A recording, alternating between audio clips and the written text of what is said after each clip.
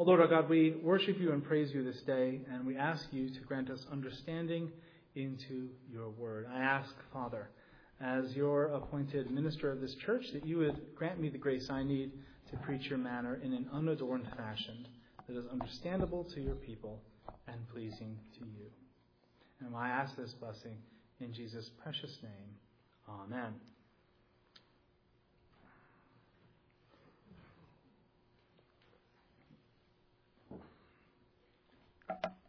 The man I'd like to speak to you about first here is a very well-known pastor in our denomination. I'm not going to mention his name.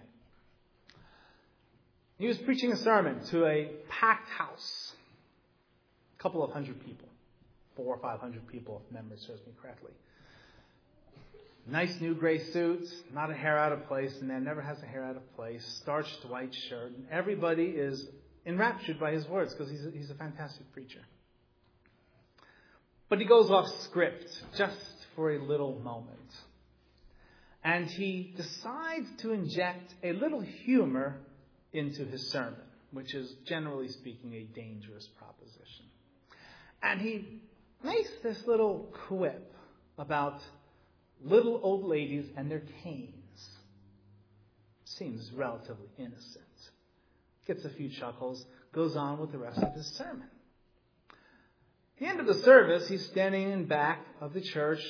People are processing before him, and he's receiving accolades. Oh, thank you. He's a guest preacher. It's a fantastic message. Thank you. Thank you. And then, in the middle of the crowd, comes a little old lady with a cane. Not just a cane, but one of those walkers. And she's having a hard time getting to him. And he's aware of what's coming up. And she said, I never thought that you, of all preachers, would make fun of the elderly. What could he do? All he could do was apologize and try and never make the same mistake again.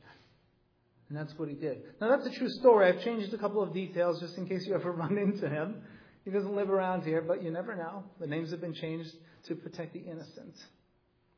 It's very dangerous for a pastor, for a preacher, to go off script, so to speak, even though I usually don't preach with notes, to go off script and go down a rabbit trail and try to inject some humor into the sermon.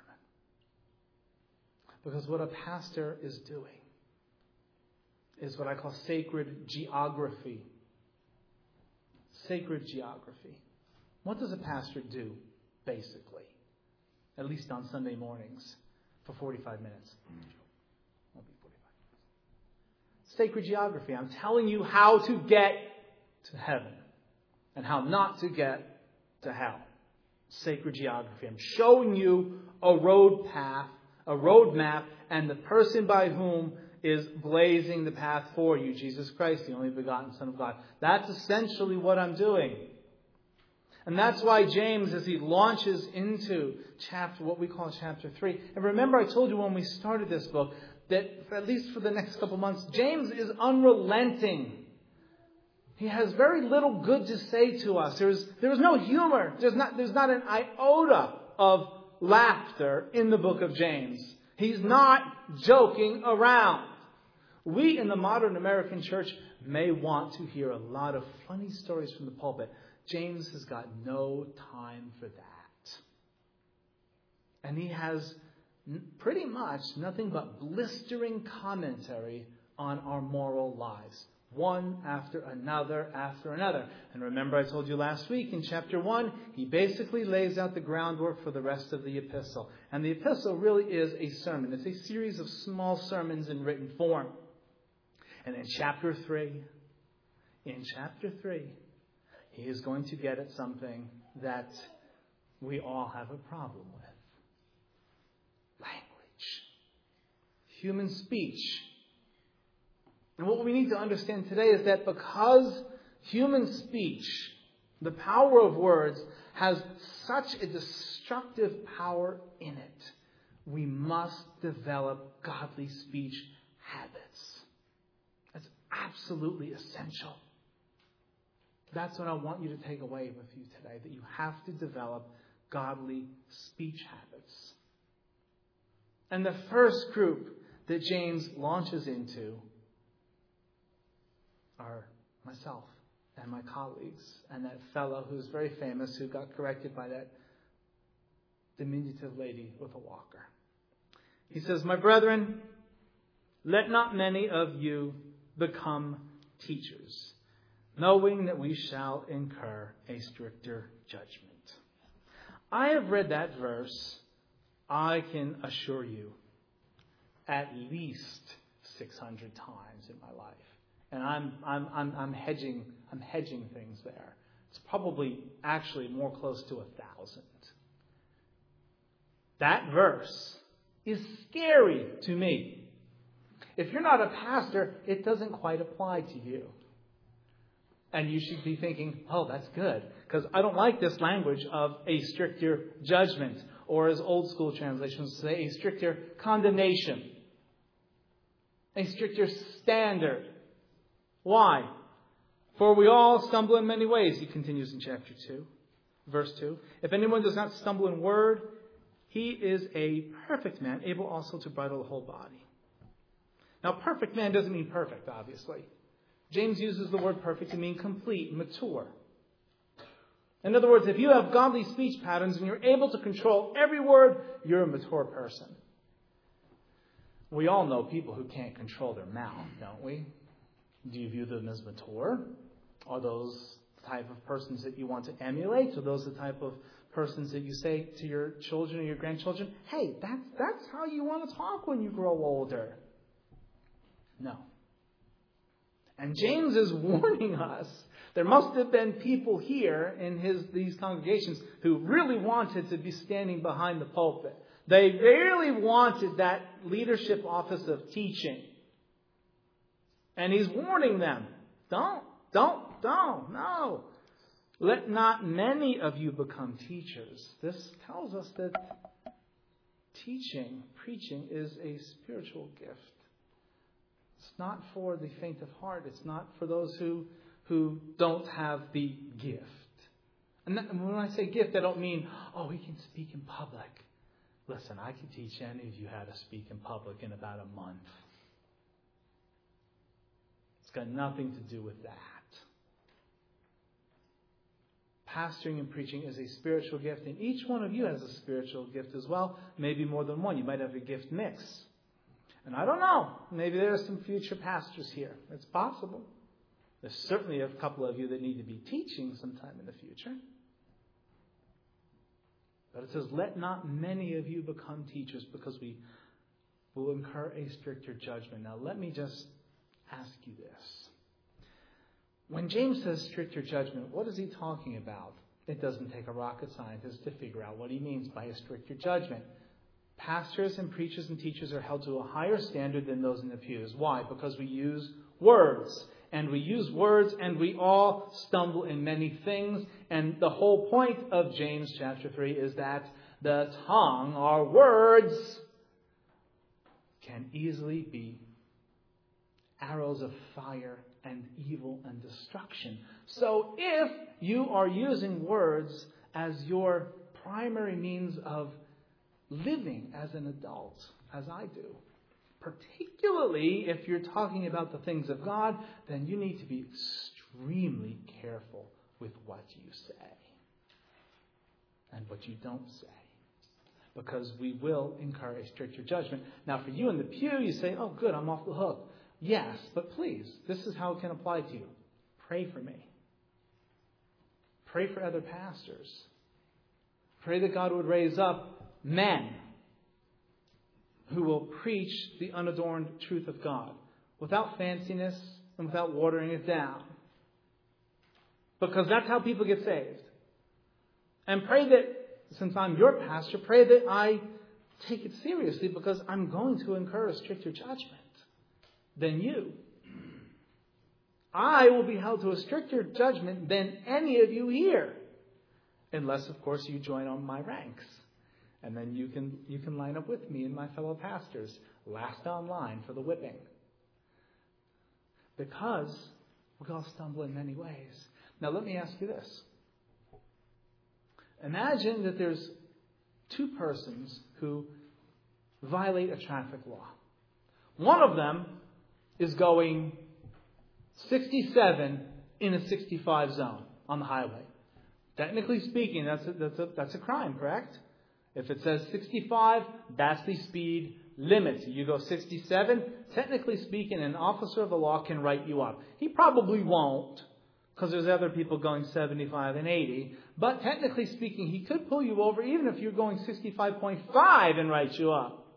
So this person, none of us would say, hey, no, he broke the law, got written up. Might think, well, I could have cut him a little slack, but still, letter of the law, 67, it's there on the radar, we have you. Another person number 2, driving drunk, driving drugged, going 85 in a school zone as children are crossing the streets. Who do you think deserves a stricter fine, a stricter punishment? Obviously, those are exaggerated examples. It's the person who's driving drunk and drugged through a school zone. Because the damage is possibly greater. Now, what this tells us, by way of inference, is that if preachers are held to a stricter judgment, then God must take the preaching of His Word extremely seriously.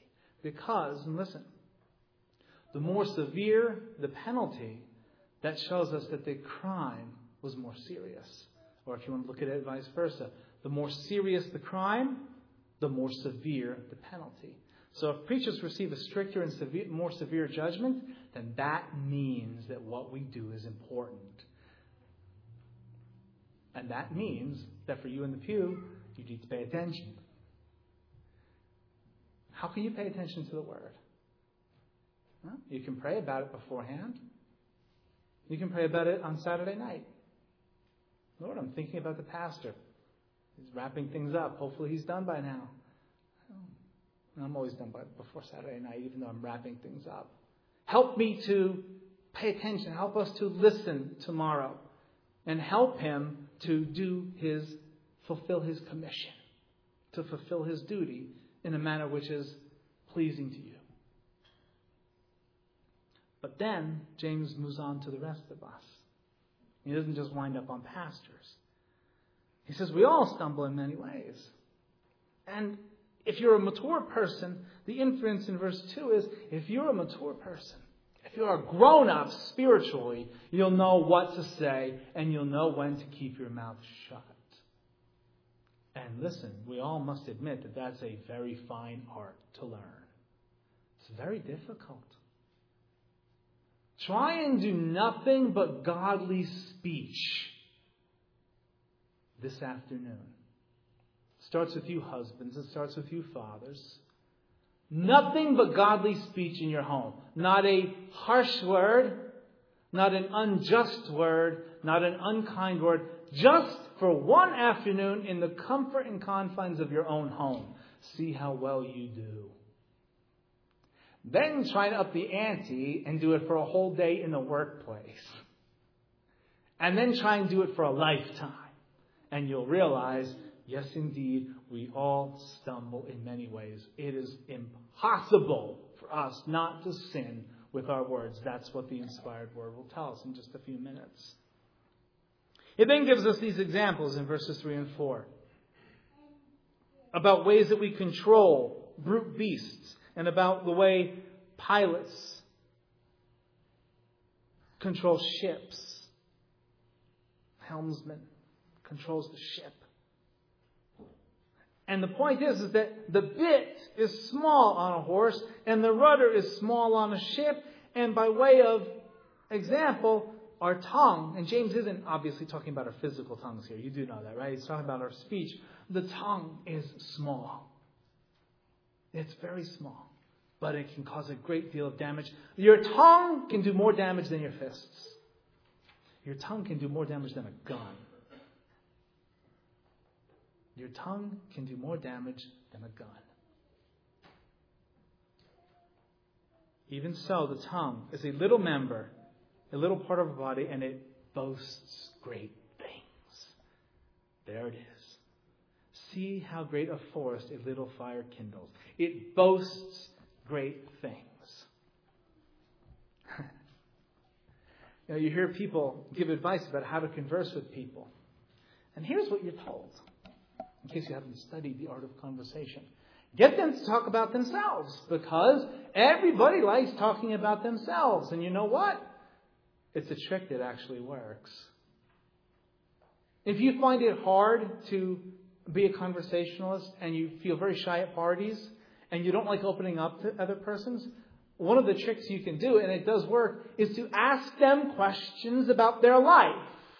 Not too personal questions, but general questions. And after a minute or two, they will start talking about themselves. And you won't have to talk about yourself. The tongue boasts great things. Do you embellish your accomplishments when you're talking about something that you actually can do? Do you, add a couple of extra juicy details? In other words, do you lie? Do you lie? Lying is a sin. You understand? Now, that's not a cause for if someone says, hey, how do you like my hair? Or do you like my tie? Do you like my hat? That you tell them the brute, blunt, honest truth. It's ugly. What were you thinking? Are you blind? What's wrong with you? It's an ugly dress. It's an ugly hat. You don't say that. An easy way to deflect it is to say, hey, you like it. What do you care what I think? You're wearing it. It's your hat. Another good way to avoid that is not ask people what they think of your outfit. Don't put them on the hot spot. The tongue can do so much damage. It can boast of great things. And you just listen. I encourage you to listen to people this week. Listen to what they say. And you will realize that if you had a clicker for every useless, dumb, and boastful, evil thing that the people around you and yourself say, you would get, your thumb would jam up. You'd get a cramp in your thumb from hitting that clicker over and over and over. If you did that for a month, you get carpal tunnel syndrome. Because we all stumble in many ways. The book of Proverbs makes it very clear. When there are many words, transgression is impossible. But he who restrains his lips is wise. In other words, a wise and mature person is known for maybe, just maybe, not talking all that much. I heard someone, a number of times people have said, my son or my daughter's quiet. They don't like to talk that much. And my reply almost always is, that's okay. The world needs more quiet people. The world could use more quiet people. The world certainly could use more quiet Christians. The Proverbs also talk about a word fitly spoken. In other words, to say the right words at the right time in the right way it's not a science, it's an art. And you know how you do it? By paying attention to yourself. And by paying attention to those around you. And by thinking before you speak. And you ask yourself, if I say that, what's going to be the repercussions? And you know what's scary? Even if you do that, even if you're that diligent, you will stumble in this regard. It's terrifying. Believe it or not, and you may have missed it. Hopefully you did. I'm going to hear it when I hit the replay button on my sermon. I already stumbled. It's real quick. I tried to move on very fast. I stumbled. And only one or two people might have been affected by what I said. And the tongue is a fire. This is harsh language. A fire. A world of iniquity. A world of sin. We talk about a den of iniquity. Now, what's a den of iniquity? Well, we have the internet now, so there aren't dens of iniquity. A den of iniquity is a place where people used to go on the dark, nasty side of town to do all kinds of things that they wouldn't want anybody else to see them do. And that's what James is saying, that the tongue isn't a den of iniquity. What is it? A world of iniquity. It's big. The tongue is so set among our members, the parts of our body, that it defiles the whole body. It sets on fire the course of nature. And then he says this, it is set on fire by hell. This is serious. Your words, and this is talking about bad words, evil words, unnecessary words, they're set on fire by hell. And then he tells us every kind of beast and bird, they've all been tamed. But verse 8, no man, and the word is really person, no man or woman can tame the tongue. It is an unruly evil, full of deadly poison. Then he gives us the examples. With it we bless our God and Father. Great. We sing hymns to God. And with it we curse men who have been made in the similitude of God. They're made in the image of God. So you come to church and you sing praises and you sing hymns and you confess your sins. And then out in the parking lot, on the steps, you shred somebody. It's going to happen today. Somebody, and I challenge you all. Let's make a covenant here. Let's do a church-wide challenge that today, when we walk out those doors, not a harsh, angry, gossipy, slanderous word will be mentioned. I promise you, God will be very pleased with that. But throughout the world today, people will be praising God and then going into the parking lot and saying, boy, that was a terrible sermon. And maybe it was. Did you see what she was wearing? She picked at him again. If they have, Why does she always bring up that prayer request? You ever hear things like that? That's in church. That's amongst the people of God, who have not only been created in the image of God, but who have been recreated in the image of Christ, who have the power of the Holy Spirit within them. Do you want to make a big difference in the world? Do you want to set the world, tongues set on fire. Do you want to cool the world down? You want to cool the world down? Start speaking properly. Start speaking like an adult. Start speaking less. Start speaking less. If you talk less, you have less chance of slipping up. Now, you want to use the exact words. So if you need 10, use 10. Don't use 11. Don't use 5. All right? It's very difficult. And we have to understand that because human beings are created in the image of God, we are the only creature in the universe that can destroy with speech. Animals communicate through sounds. But I'm pretty certain that tigers can't call each other names. They can get the message across. Cheetah, not cheetah, giraffe over there, dinner's over here. They have a way of communicating that. But I'm pretty sure they don't put each other down. I'm pretty sure they don't compliment each other either. But how did it go with you this week with your words? I mean, literally look inside yourself. Did you shred somebody? Did you chew somebody alive? And the people that usually get shredded are the ones who are closest to us, because we live in close proximity to them. And it could be something very, very slight. And husbands and wives, you need to ask each other, hey, when I say that, does it bother you? I promise you got a 50-50 shot of them saying, you know what, I've been waiting for you to ask me that question for 30 years, because yes, every time you say that, it bothers me. It hurts me. What you might think is just a joke, and that's another clue. If you say, I was just joking, you got a 75% chance that if you were just joking, that you just hurt somebody's feelings. Because humor is a dangerous, dangerous gift. Think of how much humor is really ridicule of other people. Think about it. Now, I don't watch television, so I don't watch, late night comedians. But generally speaking, their monologues, what are they about? Making fun of people. Making fun of politicians. making fun of other entertainers, even making fun of themselves. A vast majority of professional humor is really ridicule of other people. Right? That's what it is. Something silly happens on some reality TV show, and people talk about it. And they ridicule people. And it's one thing to ridicule someone that you'll never see, a celebrity or whatnot. You can't hurt them.